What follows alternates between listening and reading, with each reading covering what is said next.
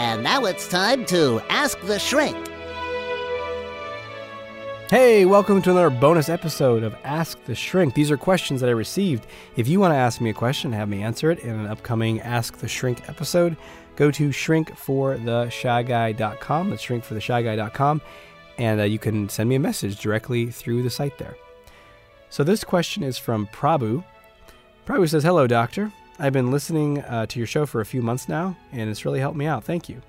I am more outgoing, and I have a question for you. I just wanted to know if you have any segments on conflicts, how to argue, raise your voice, stand up for yourself and other people, especially if I'm out with my girl and someone comes up to her flirting, how to proceed, especially if I'm walking towards my girl and another man puts his hand on her. She walks over to me and the bro is looking at me, but I haven't said anything yet. Please help, don't laugh." Sorry, that statement just makes me want to laugh. I'm not laughing at you. It's just it's a telling way that you ended that question. Please help, don't laugh. I'm not gonna laugh at you, man. Like, I'm here to help you, and I get it. And this is a great question. And I don't know if I have a segment on how to argue, raise your voice. I know I have my new book, Not Nice, which has a ton of stuff in there about how to speak up for yourself. But who knows when that is and where that is in production at this point. But so let's give a few pointers on this. Let's just use the example that you had. So if I'm out with my girl and someone comes up to her flirting, that's a good thing. I would chill out on that. It probably means she's attractive. So well done, sir. Right? I mean, if your woman is exuding feminine energy, she's beautiful, she's has a certain way about her that probably attracted you to her, that means other men are going to be attracted to her as well. And we don't want to smash that or clamp that down. Now, if that stirs up insecurity in you, there's a couple things to look at. One is just to see, do I feel like I'm enough? Do I have a sense of doubt, like she could do better than me? Because the place you want to get to with your self-esteem is, she is lucky to be with me. Now, to balance that out so you're not like a raging egomaniac, it's, and I'm lucky to be with her because she's awesome. I'm awesome. A woman is lucky to be with me. If you know that, if you've like done your own self-work to become the best version of yourself, and of course we're all growing, but a solid version of yourself, and you know your strengths and you know what you bring and you show up and you can meet her needs in a deep way, then you know you're awesome. And there's less of that threat from other men. Because then you can be like, oh yeah, like they're attracted to her because she's a bright, shining light. She's awesome. So that would be one thing to look at. Now, if I'm walking towards her and another man puts his hand on her, and that could mean a whole lot of things, I need more specifics there, she walks over to me. So my sense is she gets up and moves over towards you. Well, if the guy was not doing something extremely inappropriate, like grabbing her, but if he just like put his arm on her shoulder or on her back and she kind of like smiled and got up and moved away towards you, I wouldn't even give it the time of day. Right? Because if you got to like fight him off, you're like, yeah, she's mine. That's showing that underlying insecurity, isn't it? Like, I got to prove something now. Well, what if you just like, all right, whatevs. You just turn around and walk somewhere with her.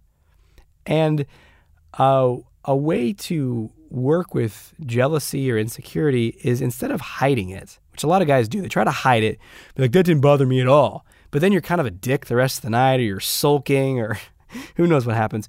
Instead, we want to just address it. Be like, whoa, what was that like? Was it fun talking to him? What did he say? How did it go? Right? And you're just curious, not in a weird defensive way, but you're just curious, and it's fun and it's playful. And sometimes you guys can bond, if it's really a suave, you can be like, damn, he's smooth. And you kind of laugh about it. Or if it's clunky and awkward, you could be like, whoa, that sounds terrible. Right? And you guys can bond over that. So that's a beautiful thing.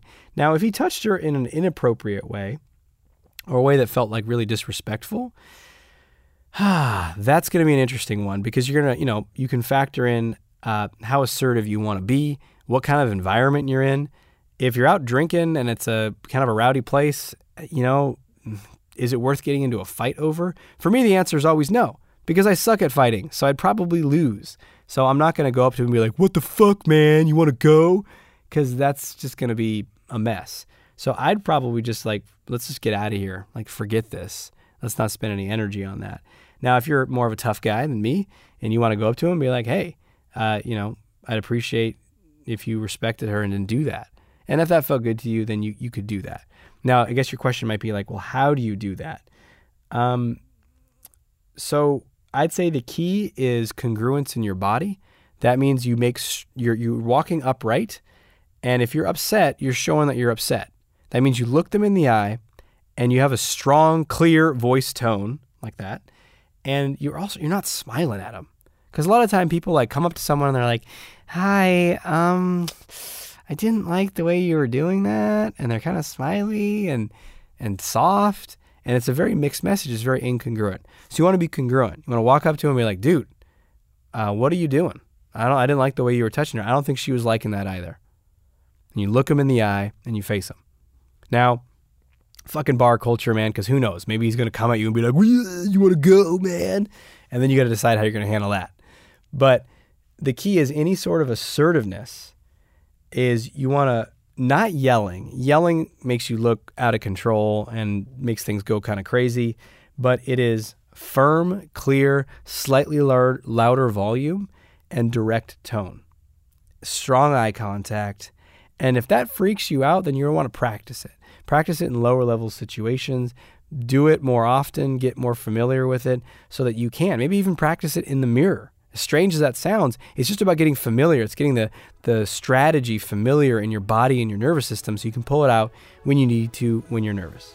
So, hope that helps you, Prabhu. And if you get into a fight at a bar, that has nothing to do with me. This advice is for entertainment purposes only. All right, man. You're awesome. And until we speak again, may you have the courage to be who you are.